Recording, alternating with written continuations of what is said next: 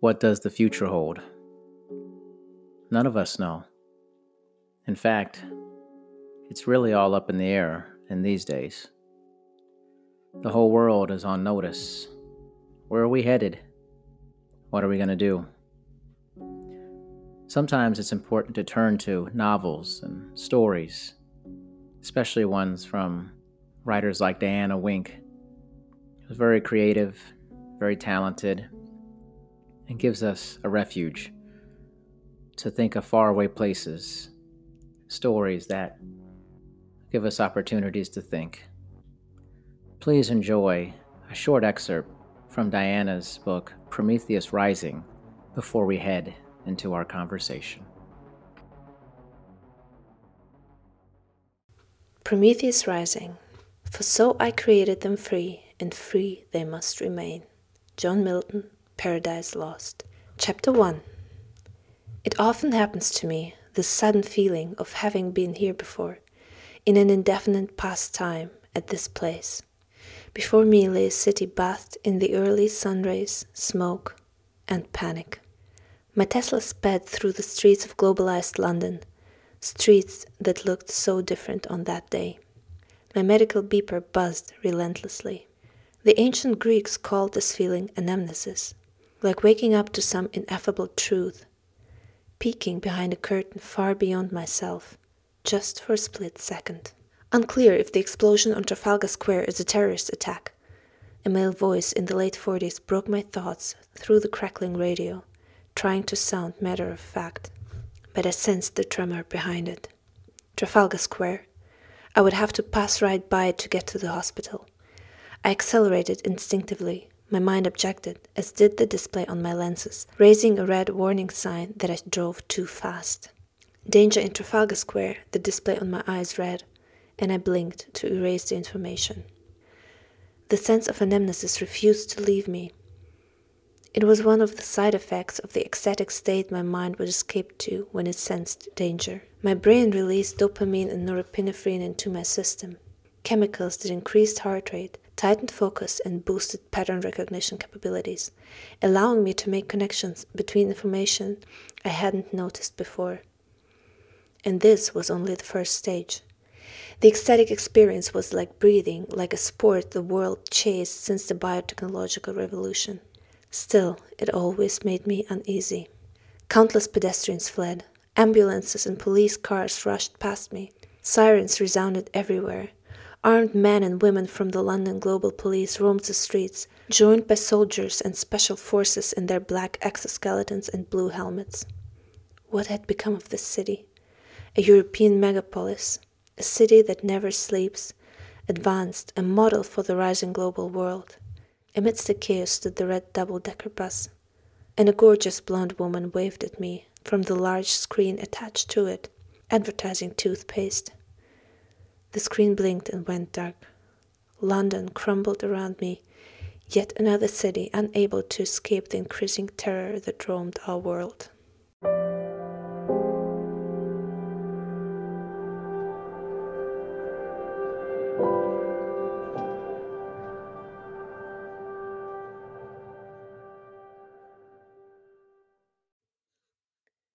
Okay. So, Diana, thanks for being on the show today. I really appreciate it, especially with the strange times we're living in right now. Yeah, definitely, but thank you for having me. Yeah, of course. And I enjoyed greatly being on your podcast a while back there. It was a lot of fun. Yeah, definitely, and it was also very informative, at least for me. What did you take from it? I know you learned a lot about what I believe about fitness and wellness. What was your take after that? Actually, every time I exercise now, I think about your words, how physical movement is not exercise, and I always push myself to actually exercise when I do it. It's really motivating, actually. You're like, I'm going harder now, much Yeah, harder. yeah, definitely. That's fantastic. Well, I'd love to learn more about like kind of creativity and writing and your background on that. I think is something I want to explore and just take me, to the beginning of that.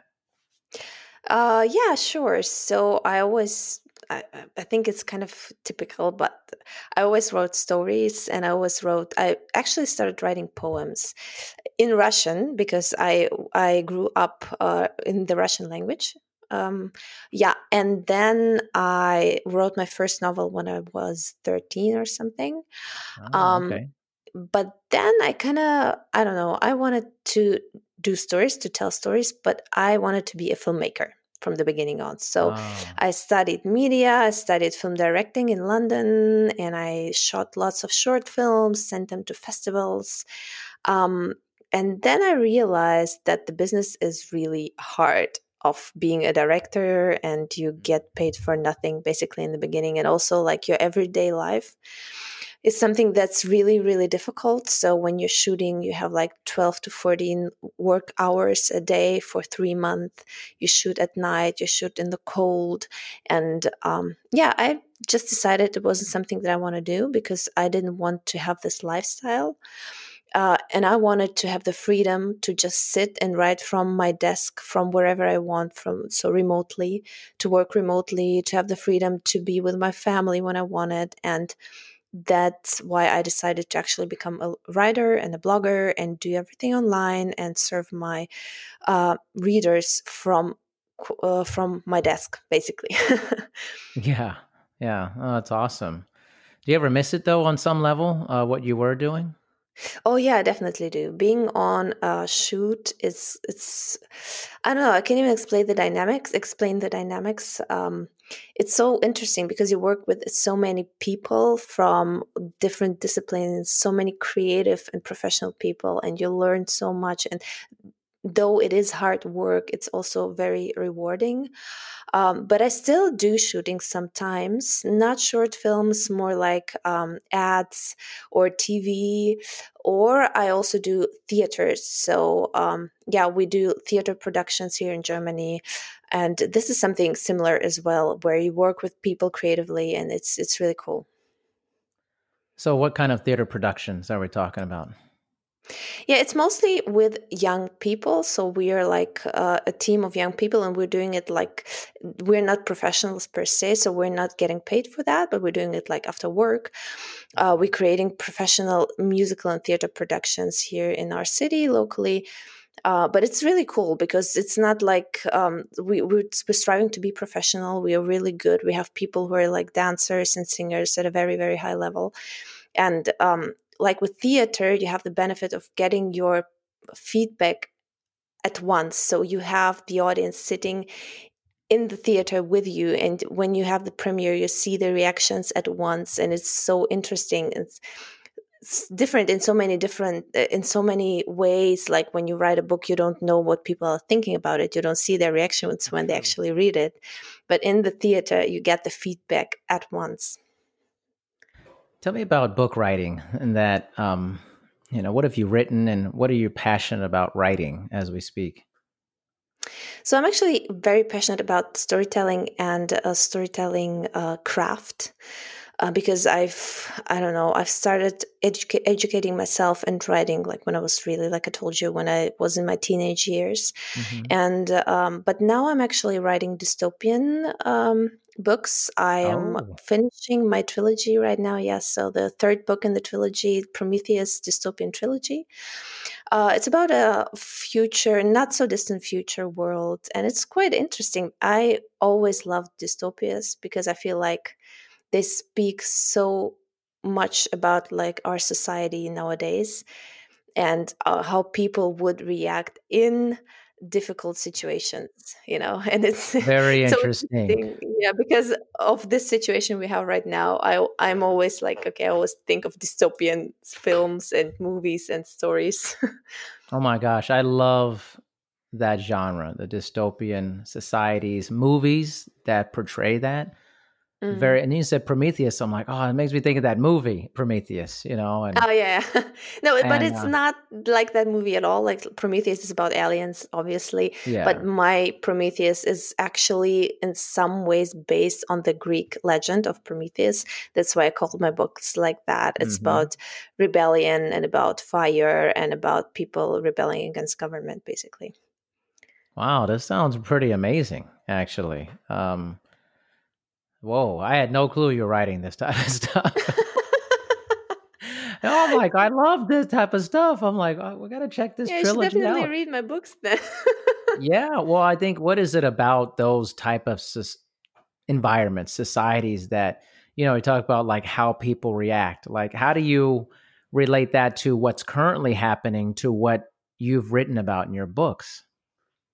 So my book is obviously not about that. It's not about an epidemic or pandemic in any Sure. kind. But I just watched the movie. I'm not sure. It's Contagion. It's called. I don't know Oh, if you know that. It's Contagion? Yeah. about Contagion. Yeah, yeah, yeah.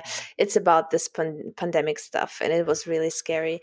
But yeah, I think those kind of situations, they bring out their they actually tell us what's inside, what we're all about. They bring out what's always been in us. So there are people who react in a positive way, like we're seeing the people start helping each other, showing solidarity, being helpful. And then there are people who are like aggressive and selfish, and it's everything is coming out. But I feel like it's always been in the people, and those kind of situations, they bring out what we're actually made of. What's the setting in your books? Like, is it a particular place, like Germany, dystopic Germany, or is it a different part of what's the setting? The setting is actually the British Isles, so the UK. Oh, Yeah, I'm really passionate about England and Scotland. It's to be honest, it's kind of a mixture. Also, I've mixed dystopia with Highland culture and hmm. Gaelic culture, because in my book I have a world that is divided into two areas. We have the modern, highly modern cities, and we have like the outer areas where people live in their as if time went backwards with them. So they live in poverty, but they also live with those Gaelic ancient traditions. And I have a medic. He's the protagonist of my story, who is coming from one world to the other, and who's trying to connect those two worlds actually. Oh, wow. Sounds very interesting. Is there no fantasy element to it, like dragons and weird stuff like that? No, no, no. I like fantasy, but I don't think I would ever write it. I do have some interesting elements in there that are speculation, obviously, but they're actually based on science. I do a lot of research for my books. I did lots of research about future technology and what would be possible, and I based like everything I wrote. I based on stuff that I found out in books from professionals who were predicting what would happen like in the next 10 or 20 years. And it's really important for me to do lots of research and base stuff upon real things that happened. And actually, in my book, I also base stuff upon historical things. So we have in the outer areas, we have labor camps where people are are like imprisoned and do forced labor. And I based everything about that on the labor camps that were in the regimes we had in the past. Right. So, would you consider yourself someone who's interested in like future technology and kind of a futurist idea of things? Oh yeah, definitely. I definitely am. I subscribe to the Singularity Hub and I read a lot of Wow. this stuff. Yeah, yeah, yeah. I love that. I Let's read those expand books. upon that. I mean, you're talking about all my stuff here that I'm fascinated about this thing. So I have heard that, that singularity is we're not far off of that. I mean, what's your take on that? I'm not sure though. I feel like we have IA and it's progressing in a much faster way than we'd expect. But on the same time, we don't have general IA, and I think that's the problem. We have specific IA, but having general IA, so which means like an artificial Hmm. intelligence that can do everything. We have this artificial intelligence. It's good with speech, for example, or it's good with playing chess, and they're really specific. But if you give them another task that they're not programmed, that they're not made to do, they wouldn't be able to do it. So Exactly. we have to create like general IA, and I'm not sure whether this will come. Probably it will, but I think we're still far away from that. But maybe I'm wrong. I've also never imagined a pandemic coming our way that soon. So I've listened to a few things like artificial intelligence experts, like one like, Lex Friedman and people like that. And I think they have the same view that you mentioned, that I think our version of like what we think, I think we think of movie artificial intelligence as like, oh, robots will become self-aware, sentient, Mm-hmm. consciousness and robots. And from what I've heard, that we are like so far away from that, because yeah, they're good at one task, but you give it more commands, it's like extremely dumb. Like Mm. it's not as close as we think. But do you think that we should prepare ourselves for some level of regulation on that, instead of just like open work on AI without any real understanding of the potential consequences of it? No, I think we definitely should. We definitely should have regulations that are also generally applied to the whole world, like globally. And I think people are also thinking about it. Like I read, I'm not sure which book it was, to be honest, but I know that people are thinking about regulations, and that scientists know that we need to have something, a way how we can make rules for IA and make sure that they don't destroy us when it comes to that. Mm-hmm. Um, but the problem with IA, I think, is also the black box. You probably know what it is. So, like, Mm-hmm. if we put something into IA, we don't know how it comes up with the results. And people are trying to look into this black box, but this is so difficult to create explainable IA. And this is why it's so difficult to impose regulations on IA. Yeah, no, it makes sense. I think it's a lot of I'm interested, I guess I have a very technical interest and also a science fiction interest as well. I mean, I love movies about the future and time travel, and and when all those things are combined in like a dystopic future and robots and aliens, I'm like, oh, this is the best thing ever. I get so pumped up about it. I don't know. It's like it has always influenced my life growing up, like how I'm a huge sci-fi person. I love Mm, that, or I love like different things that look at the future and how would our future unfold if we continue with certain behaviors type of thing, hmm. Yeah, And yeah. some places going to be more technologically advanced, or do we blow ourselves back into a more primitive state of living?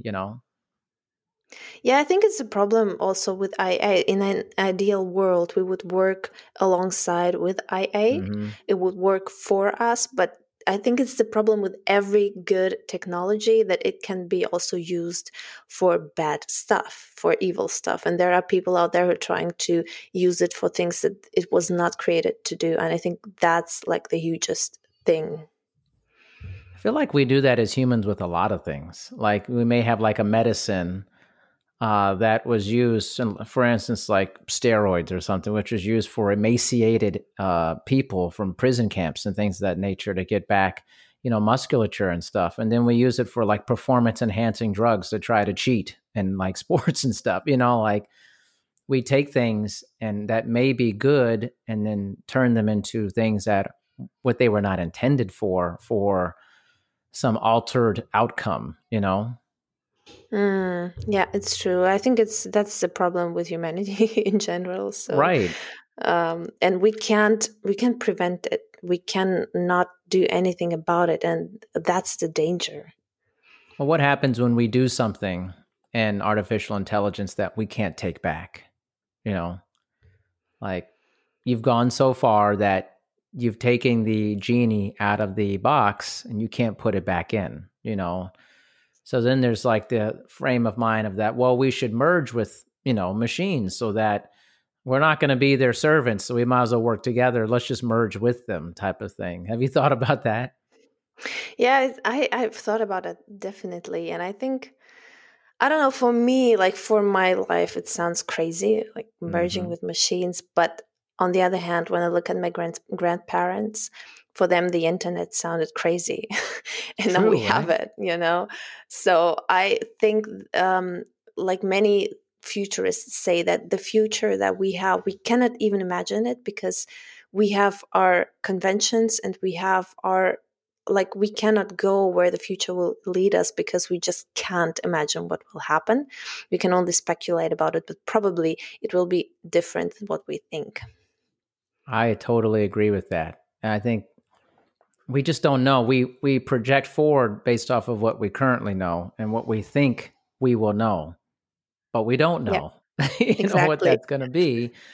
And I see, like, I mean, I would project forward like a merger or a virtual reality world in some level, but who knows? I mean, it's hard to tell, right? I mean, Yeah, it's definitely hard to tell. And probably, I think it will be something completely different from what we think it will be. And I don't know, maybe we should be worried, but I know I'm a dystopian writer, so when I write, mm-hmm. everything's like doom and bad and evil. But as a person, I try to view technology in a very positive light, and not to be scared of it and to like paint doom over it all the time, but try and use it because we can't stop it anyway. If we complain about it, it won't stop. So we have to adapt to it and we have to use it to our advantage. How do you use it to your advantage? What's your process for that? Like, for example, all of these, like for authors, we have this speech and text technology that's coming. So I use Descript, for example. It's an IA technology that when I podcast, you probably know it as well. For podcasters, it's Mm-hmm. amazing. It just transcribes everything you do, and you can edit your text, the transcription text, and it will edit your audio automatically, which Right. is amazing. So if I cut something in the text, it cuts the audio at the same time.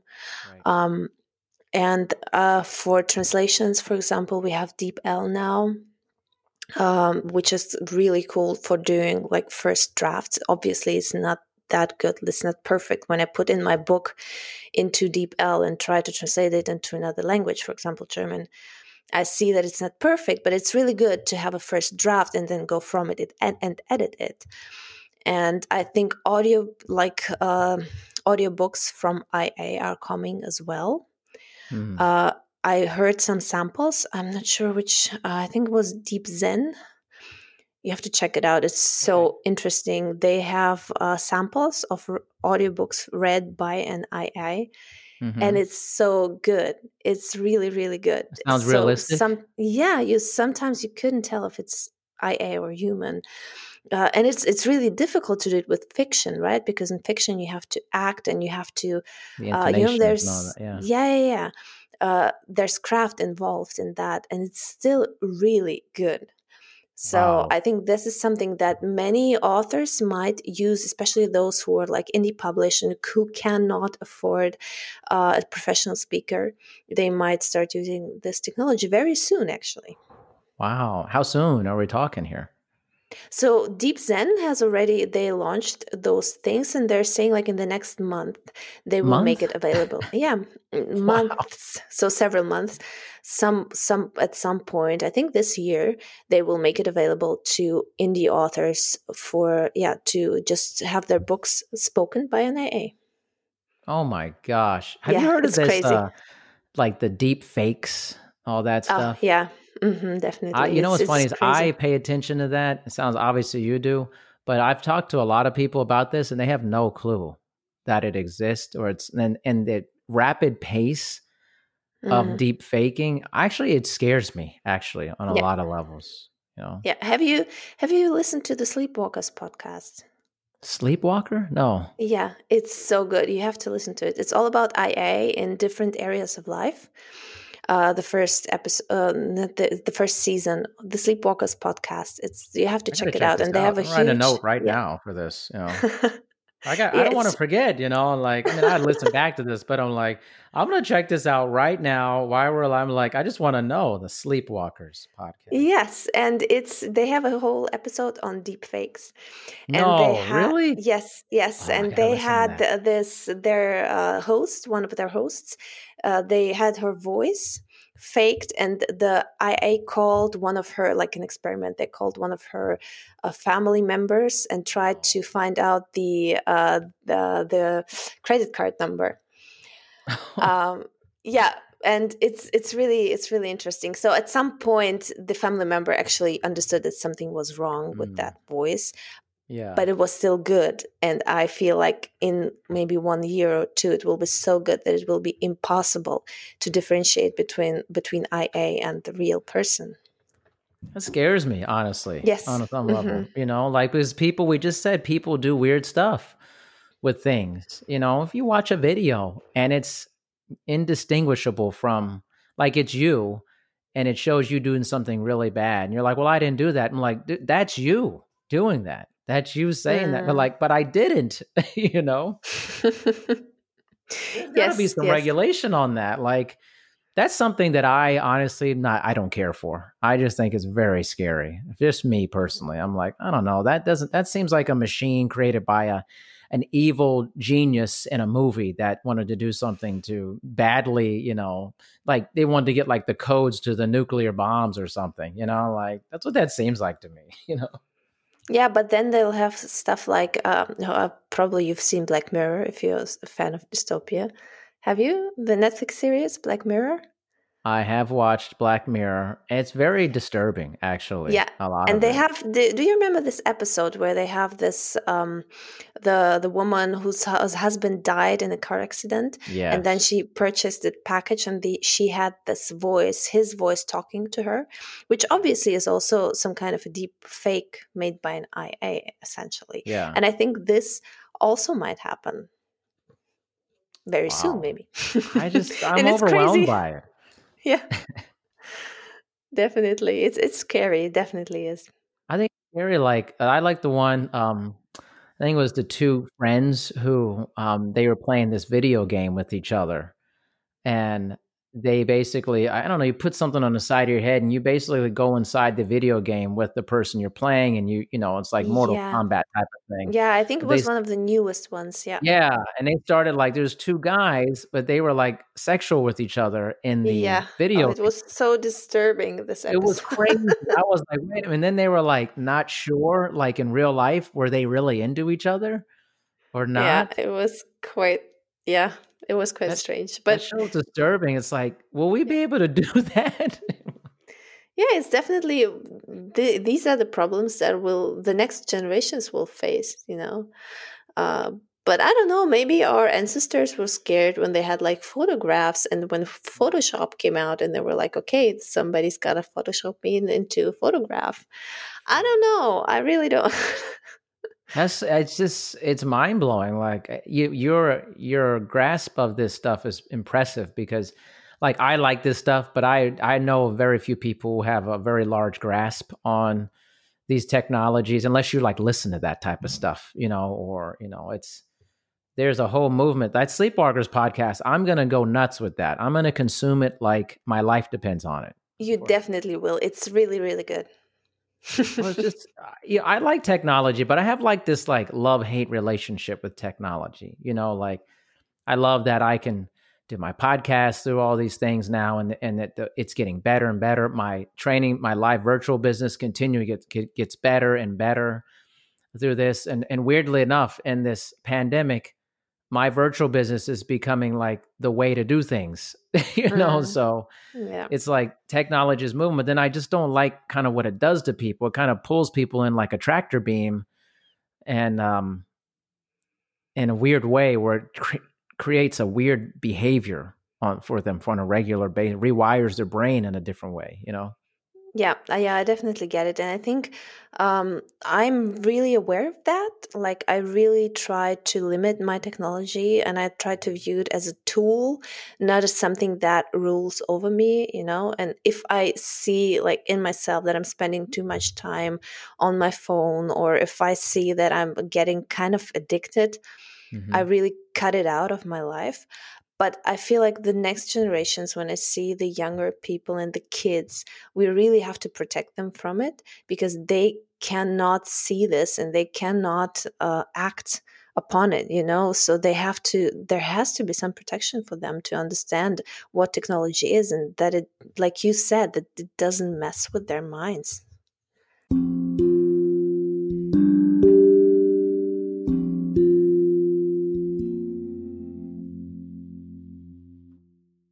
Chapter 7.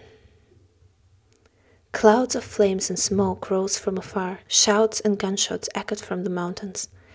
After hours of driving and thought, my worst nightmares seemed to have come true. My heart pushed against my lungs and my body felt numb for a second. A part of me still refused to believe that this was true, that I had not been overreacting, that the village did not stand in peace against the majestic mountains, as I tried to talk myself into believing.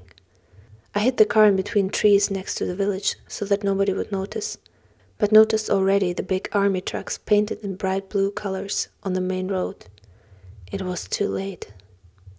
Peeking out of the trees, I saw how the village of Area 3 burned against the backdrop of the mountains. Fire illuminated the turf huts, lit by the soldiers in black suits with bluish elements. Underneath lay a titanium exoskeleton that would enhance physical performance and capture kinetic energy. All of them had blue helmets and black masks, with a display monitor inside that in some way resembled the Iron Man movies. Attack assistance and real-time health monitoring. The soldiers attacked like faceless monsters, without mercy or any trace of humanity.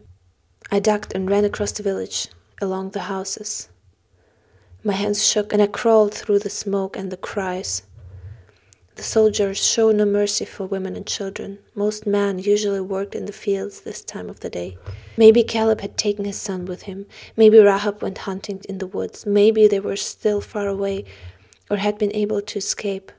It smelled of ashes, burning wood, and blood. It smelled of death, an odor so familiar from days ago. But this time it was no terrorist attack. It was the other way around.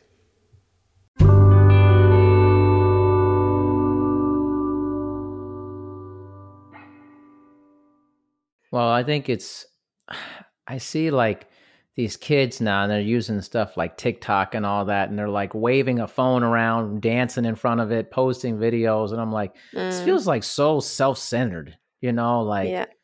it's kind of like, I remember like when I would go on vacation and I started seeing people with those selfie sticks and stuff like that.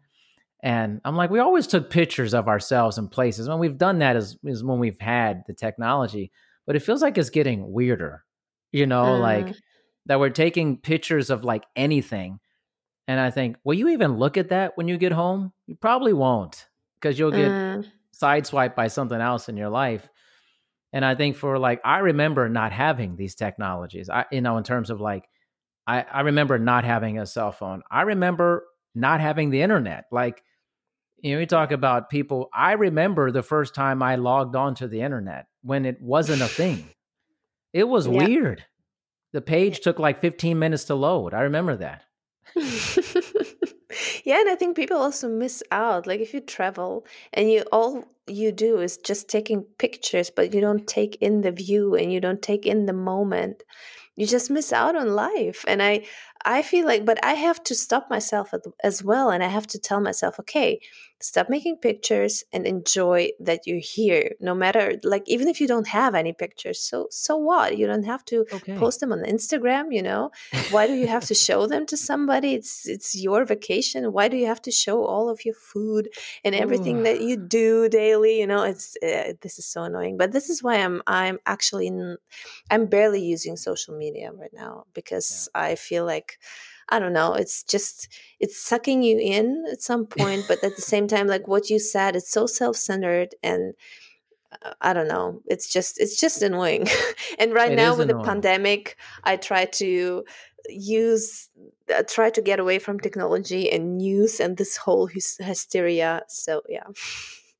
Isn't it? I mean, we have a very similar mindset. Actually, all I have is LinkedIn, and I just podcast and stuff. And that's the extent of like my social aspect of that. But it's very like, I'm very also much a person who's like, I only have so much bandwidth for certain things. And if I'm going to be online, I want it to be one to serve others, help people, and just connect with people in a really meaningful way. And I think for me, like the last vacation I took was like a month and a half ago. And I just remember seeing something that disturbed me so much on the vacation, my wife and I, and we saw this couple and they wanted us to take a picture of them. Fine, great. That's beautiful. It's a wonderful thing. But then like we gave them their phone back, and then they basically set up a photo shoot where they were taking all these pictures of themselves in all these different positions, centering around the sunset. It was literally like a half an hour. We just sat and watched them. and they had like they went and changed outfits and everything. It was like weird. It was really, What? and I said, this is what our society is devolving into. The Yeah. sunset is setting over the water, and they're doing a photo shoot and doing everything but actually looking at the sunset type of Yeah. thing. I said, this is It's messed sad. up, man. Yeah. Yeah. Definitely. It's definitely it's messed up. It's messed up. Like it really like threw me, and I was like, this is gonna bring us down. Like we're so into ourselves. Like for me, I remember looking at that sunset, Diana, and I looked at my wife and I was like, I want this to exist in my mind and not in a picture. I don't want anybody else to see this. It's for us to see, Yeah. you know? Yeah, this is so true. I think in this digital age, it's so important to just live in the moment, because not live in your phone and live from the messages and so on. And but I think this is why it's so important also to educate our kids and to help them deal with technology in the right way and give them the right mindset when it comes to digital technology. Yeah, I totally agree. I want to switch a little bit onto your writing back again. Yeah. What's your writing process? How do you come up with your ideas? How do you start that whole thing when you're starting a book? Yeah, so ideas, I do have a whole swipe file of ideas. I think that's what most authors do. Every idea you have, you just write it down. But those ideas that stick out to me, I actually carry them inside of me for years before I start writing, because I'm working on something else. Like when I'm working on my trilogy now and I'm finishing it, but I also have a new idea for a whole new series now. And I've been working on it in my mind for at least a year, probably. um, yes, it's the idea process, and I do a lot of research for my writing. Hmm. I'm not an author, so I know that there are authors, they can crank out a book in like 4 months and then crank out the next one, and they write like 2, 3, 4 books a year, and that's just not who I am, because I need to do research. So when I start writing, I just write down everything I know about the story, everything I wanted. I think I like can be scenes, dialogue, just ideas I have, and then I start my research process. I start reading books on that. I start listening to podcasts. I travel also. So like for my trilogy, I traveled the places that I had my protagonist travel to in the Hmm. book. Uh, and this is really important for me, because in this research process, my story becomes real. It becomes much deeper. It becomes, I don't know, I feel like it becomes mature. And yeah, and that's when I start writing, and I just crank out my first draft, uh, hopefully in a month or so. And then the editing process begins. And the editing process for me is the actual writing process. And I have different approaches to editing. Sometimes I edit chronologically, sometimes I Hmm. edit different scenes or different themes in different scenes. And it takes up a lot of time, but I need to take this time for my editing, because this is where my story is formed. And then I send it out to a professional editor. Um, Hmm. and to my beta readers, so some trusted people who give me feedback, and then I edit it again, and then I do line editing, and after that, it's finally done. Oh man, that's awesome. So you have this idea for this trilogy. You're doing this trilogy. Is there something further out on the horizon that you're planning as well? You mean like the next trilogy, or what? Yeah. Yeah, definitely. I have the next trilogy in mind as well. I think this one's going to be post-apocalyptic, and based. Oh, now you speak, you Yeah. man. You like all the things I like. I'm like, oh, tell me more about it. Yeah, and I also like to write based off some mythology stuff. So like my first one's based on Prometheus, the Greek legend, and the second one I probably will base on an ancient German legend. It's kind of a mixed legend. So there's one of those in Germany, and the other one is like in the Nordic, it's like Norway and Sweden. And I will take this one, but put it into a post-apocalyptic world and also connect it to technology and stuff. Yeah. Oh my gosh, post-apocalyptic world. Now, are we thinking like nuclear blast? society has fallen, artificial intelligence. Any ideas on that? Like To be that type honest, of I don't setting? know yet. I don't want to go with a nuclear blast just because it's so typical. I Pretty want it to be cliche, right? something, I mean, yeah, I want it to be something interesting, and I will definitely need to do more research before I decide what has caused the apocalypse, because I really want it also to be part of my story then. Um, yeah, so not sure about that yet. yeah. Um, yeah, but IA Amazing. not, I think. I'm not sure because I have IA actually in my first book, so I might go another way. But I don't know. I have no clue. First, I need to finish my trilogy and then I will dive into that. You got me. I'm all worked up over future editions of things already. I'm like, oh, post-apocalyptic. This could be a movie. Come on, like. Yeah, and I'm definitely thinking in movies. I studied film, and every time I write, I have this world in my head, and I see it. If somebody offered me a movie deal, I wouldn't say no. Yeah, why would you? I don't know. I would want to see the movie. I mean, I'm all for Yeah. books here and there, but I definitely love movies more. I mean, I'm just, But I'll be Chris Nolan. You know what he did with his oh my first. gosh, You love know Chris what he did Nolan. with. Yeah, I know. I love him. He's my favorite director. And you know what he did with Memento? He sold his script for $1 on the condition that he would be the director. So I Wow. thought, like, okay, I'd do that as well. I love that. That was the first movie I saw of his Memento. and just Yeah. loved it. And then I've been just a huge fan of everything he's done. I wonder what the production or maybe the delays might be on the his new movie. I think it was like Tenet or something like that. Tenet. Or yeah, Yeah, I'm looking forward to that so much. I hope the virus will be done by then so we can go see the I movie. need that movie. Like I Yeah, need that movie. Like I saw the me preview. I too. was like, oh god. I was like, I just Yes. I need this movie, man. Like I remember when Yeah. Interstellar came out, and Yeah. I watched it 3 times in the movie theater. It's a long Yeah. movie. I'm obsessed with his movies because I think he's probably one of the only original storytellers Mhm. in Hollywood. I feel like a lot of it's just books repurposed and stuff or stories already told, and Oh he my comes out god, from a I really can't weird see angle. them. Yeah, like part 2, part 3, Bad Boys, part 4, No, no, no, Avengers. no. Oh my god, I can't watch all of this stuff any longer. So yeah, I His ideas are so like groundbreaking, it's like Yeah, I but don't know. this is why Hollywood does all of these remakes because they're safe, and nobody They're wants to safe. take risks anymore. Yeah, and I feel like Chris Nolan, his stories are amazing, and he's like the one storyteller that I know who thinks also in such a visual way. Like his visuals are so powerful. Every time I watch Yes. his movies, the stories are great, and he combines the storytelling with the visual in such a powerful way. I haven't seen it in any other director yet. Isn't his thing about like I forgive me for this because I have no knowledge about like the type of filming that's done that he uses something about using a certain type of filming analog versus digital or something that he's a real stickler about. Yeah, he uses IMAX movie cameras. Yeah, that's He's it. Yeah. really crazy about IMAX because he's also really so like he hates Netflix because he's crazy about cinema and he thinks movies belong to the cinema, not Like on in the movie TV. theaters, right? And stuff, Yes. large screen, yeah.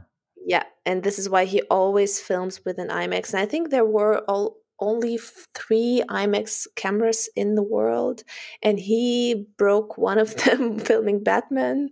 Wow. So now there are only two, but he always films on IMAX. Yeah, That's amazing. Yeah, I think like when I saw Inception, I was like so blown away by that movie. I was like, yeah, what is this? Like a dream within a dream and all this going further down. And it just, his movies make you think. They're very cerebral also.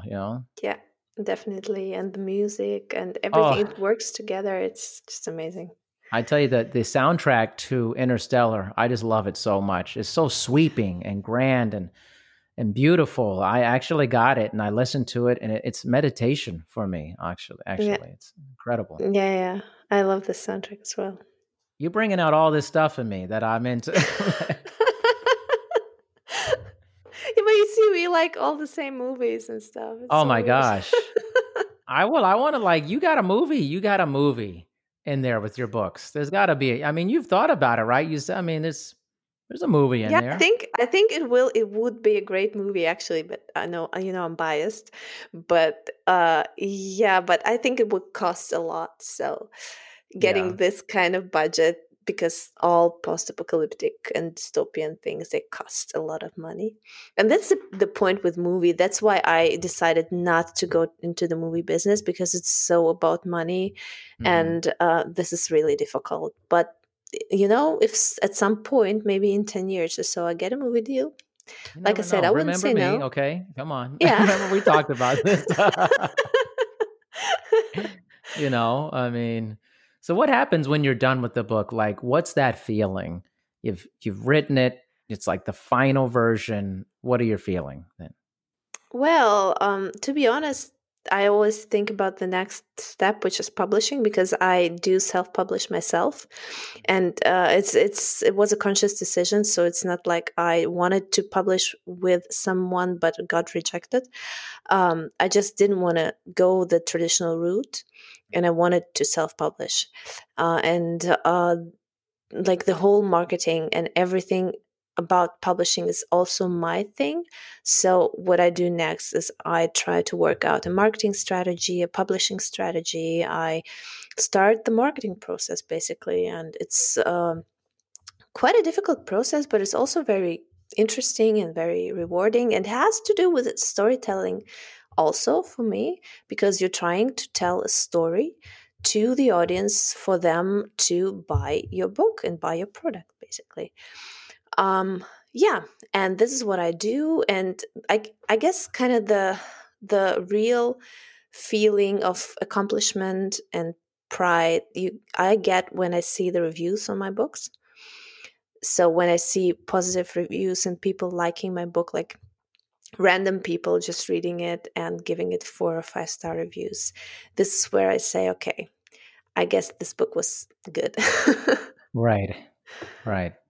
Oh, that's amazing. I love that. I don't think my listeners know that I used to write books, self-published books many moons ago.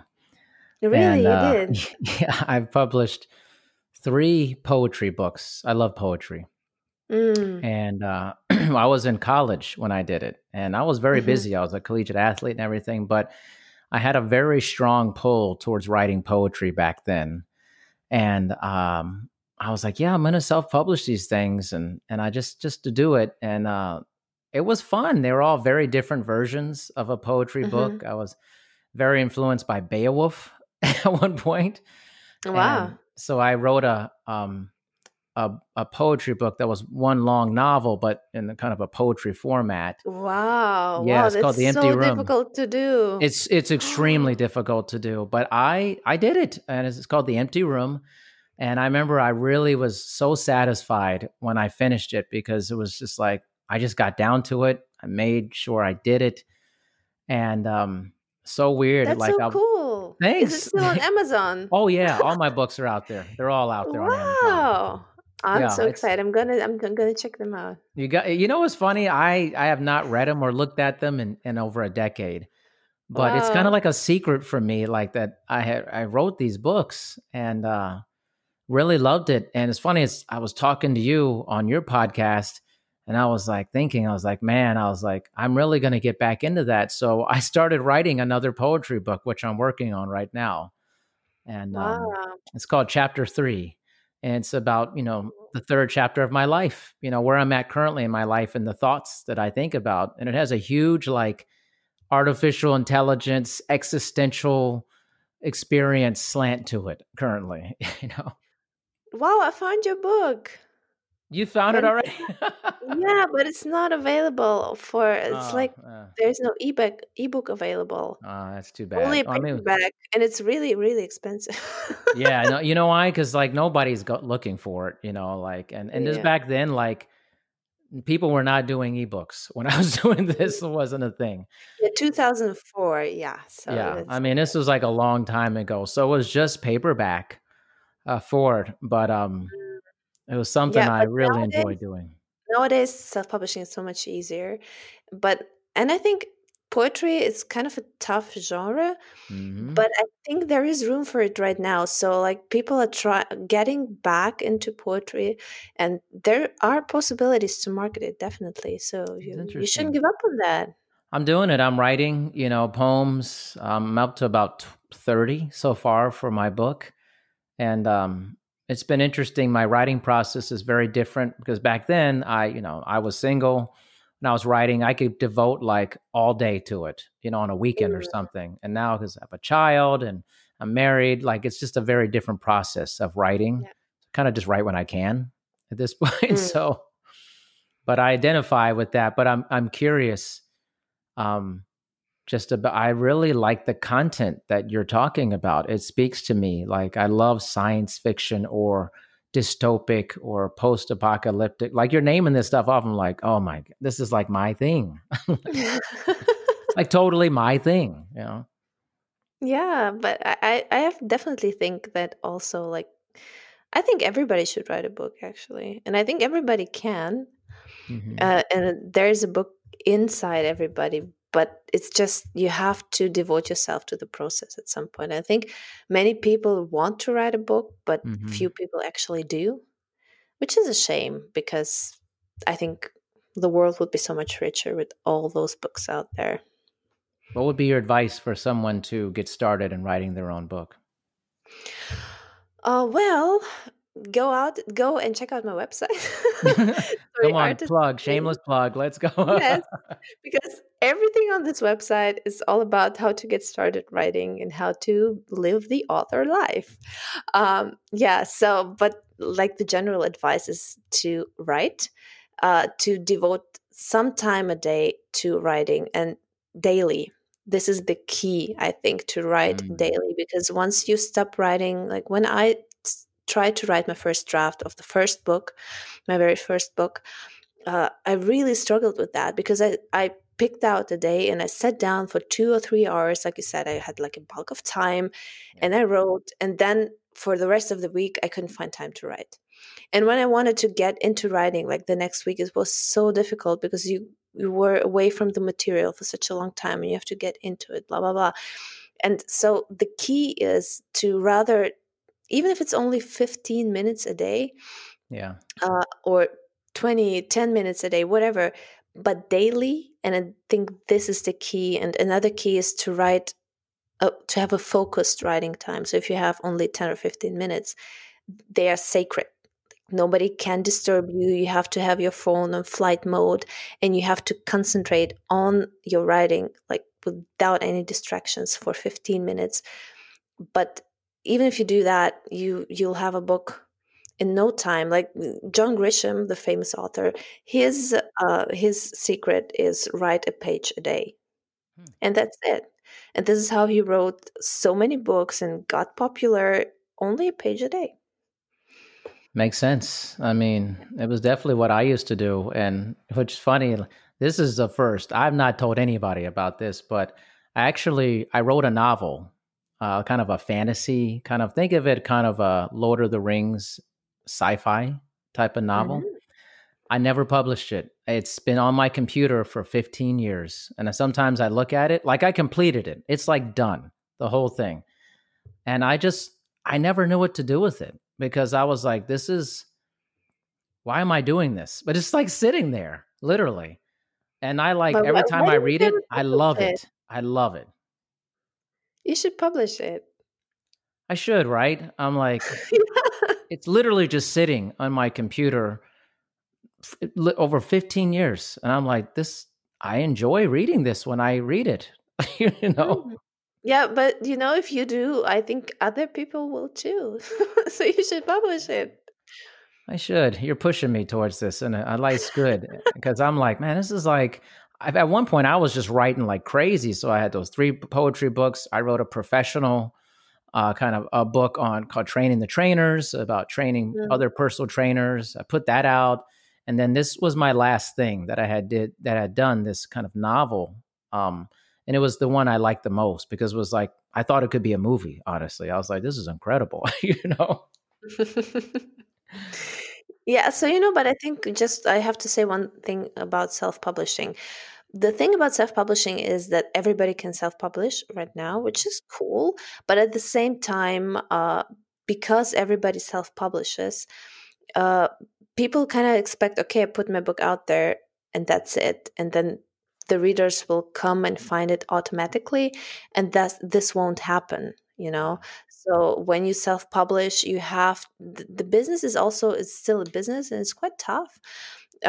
But you just have to do the steps to get your book out there, to get readers to your book. Like, there are several steps you can do, several strategies, but it's just very important to just for everybody else also listening who's saying, okay, I want to self-publish, I have this book and I want to get it out there, not to expect that people will just come in automatically, because they won't. And if you expect that, you're disappointed. That's why it's so important to realize that. Now, do you think that I have like a couple ways I want to go about this? So, when you're self-publishing currently, I mean, I did it way back in the dinosaur age there, but is there a certain like company that you recommend, or a couple places you recommend to self-publish? Doesn't Amazon do it now and stuff like that? Yeah, so I just gonna say what I do. Like, I self-publish directly on Amazon, Mm-hmm. and I self-publish, but I do wide publishing, so I don't do KU, Kindle Unlimited, which you also can do. It's a little bit easier if you get started. But I just publish wide, like on all platforms, because of my I wouldn't say ideology, but because of what I believe in. I don't want to be dependent on one platform. Mm-hmm. So if I only publish on Amazon, if I only publish exclusively on Amazon, and something happens, like the platform crashes, or they just, I don't know, lower their prices or their royalties, and my whole life depends on this platform, I'm screwed. That's why I don't Yeah. do this. I publish wide, and I also want to have my book like available for everybody who's not on Amazon, who's not reading on the Kindle, for example. So, Um, wide means like just on variety of platforms, or is that an yeah, actual? so it's on the variety of platforms, Okay. on Amazon, on Apple, on Kobo, on all the other platforms that are out there. And there's also a company called Draft to Digital, and they do this for you. So if you upload your manuscript there, they just publish it on every platform that there is, and you pay them via royalties. So with every book you sell, you're giving like a certain percentage to them Right. for what they do. Like, What's the name of that and again? this Draft to Digital. Draft to Digital. That's cool. Yeah. You're pushing me And into putting my book out. You know that? You're pushing me into that's it. good. That's good. That's fantastic. And Now, do you do Audible? Like, is it audio readings along with that, ebooks? Like, it's all part of it? I would love to do audiobooks, and I think audiobooks are the future thing, to be honest, because they're just growing. The audiobook market is growing rapidly right now. I just cannot afford it right now to do audiobooks, but I think I will when I finish my trilogy. When I have it finished, I will aim to do an audiobook of this trilogy as well. It's just quite expensive to pay a speaker. Um, yeah, but I have ebooks, I have printed books. Printed books are really easy to do nowadays. For now, I just print via Amazon, and you have like print on demand. So you don't have to host all these books, the printed copies at your house, Right. and handle the logistics. You just set it up on Amazon, and every time somebody buys a hard copy, Amazon prints it and sends it out to the buyer, and you have nothing to do with it, basically, Yeah, which is I do amazing. remember doing that. That definitely happened when I did mine. But in the audio thing, is there any movement for authors to read their own book? Because I've heard both ways, where some people are like, read it yourself, it's your book, or some people, I want a professional reader to make it sound, in this person's amazing voice. What are your thoughts on that? Yeah, I think there are many authors, and especially when the authors are speakers, for example, and especially also if it's a nonfiction book. Like, for example, if you did a book on fitness and people are used to your voice because you podcast a lot, it's really Mhm. good for them if you read it yourself. But I think for fiction, it's quite different. Like, for example, in my book, my main hero, my main character is a male person. Hmm. So I would want a male voice to actually read this book because it makes so much sense. And also, I need several dialects, and I'm not a professional speaker.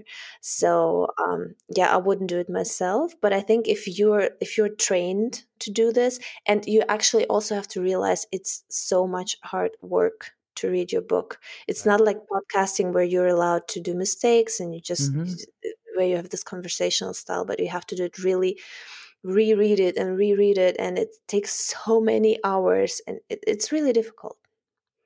I feel like you'd be good at reading a book or something. I mean, you have like a good voice for that. Like, I would like to hear you read like a spy novel or something. Really? Like, yeah. I feel like it'd No. be like a pretty good like reading and be like, oh yeah, they're going into the building, you know. Yeah, but I'm really insecure, to be honest. I'm really insecure about my Oh, accent because why? yeah, because I don't know what kind of accent I have because I'm actually I come from a Russian German background, and English is like my third language. So when it comes to accent, I have no idea what is this American British and what do I do, and and I know that in the English speaking like area, people really pay a lot of attention to accent. So to be honest, I'm really insecure about that. So I don't know if I would ever do Interesting. this. We're obsessed with accents. American people, especially, Yeah, we're like literally obsessed with see, people's accents. It's pretty funny, see. actually. Yeah, Britain as well. They're also Yeah. obsessed with accents. Yeah. Well, they have a different accent. Like it's all like Americans try to like speak British all the time. They're like, oh, and stuff. I'm like, and Yeah, like, and but then in Britain, like in Britain alone, they have like 10 different accents or something. It's crazy. seriously, it's like Yeah, somebody you have from like Liverpool versus Manchester or yes, something. It's like, Manchester, and then when you go all the way up, you have like the Welsh, and then you have the Scots. yeah, They have their own accent, and so on.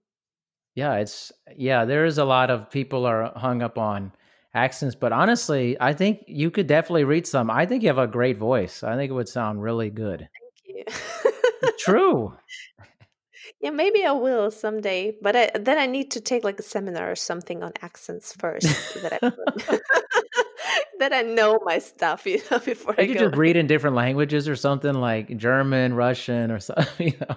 I could definitely read in German. So in German, I'm really secure because I live in Germany and I speak it like on a day-to-day basis. In Russian, I'm not so sure. I can speak Russian pretty well, but Hmm. I feel like I still have an accent for like the people who are from Russia. They instantly hear it. So yeah. Okay. Wow. I got to tell you, this flew by for me and I had no clue. Like, I'm like, oh, Diana, creativity, writing. And I never know where I'm going with anything. But like the whole like artificial intelligence and the themes, I'm like, I would have never known this stuff unless we just started going there. It's amazing, you know? Yeah, I'm really thankful for that and I love talking about this stuff. So for me, it flew by as well. That's incredible. Well, Diana, thank you so much. All the way from Germany. And I was born there, people. I was born there. I've lived there twice. So I got a little bit of that going. Oh, that's so cool. You told it to me on the podcast as well. I was really surprised. Exactly. Like I had a trip planned to Germany a couple of years ago, and I was doing like Duolingo to like get back into the swing of speaking Russian again. And then like I was like a year straight, like going into it. And then we canceled the trip, and I was like, I'm done. I'm not going back into this language again. Yeah. Yeah, I but I, gave I up. don't think German, do you mean German, right? German is not Yeah. that difficult. No, it's not. It's not bad. I mean, it's there's so many words that are kind of English like too in it, so it I'm wasn't telling bad. you, the Russian language, it's crazy. It's like if it wasn't my like the language I grew up with, I would never learn it. It's so dang It's difficult. too hard. Yeah. It's so hard. It's really hard. It makes no sense like at all.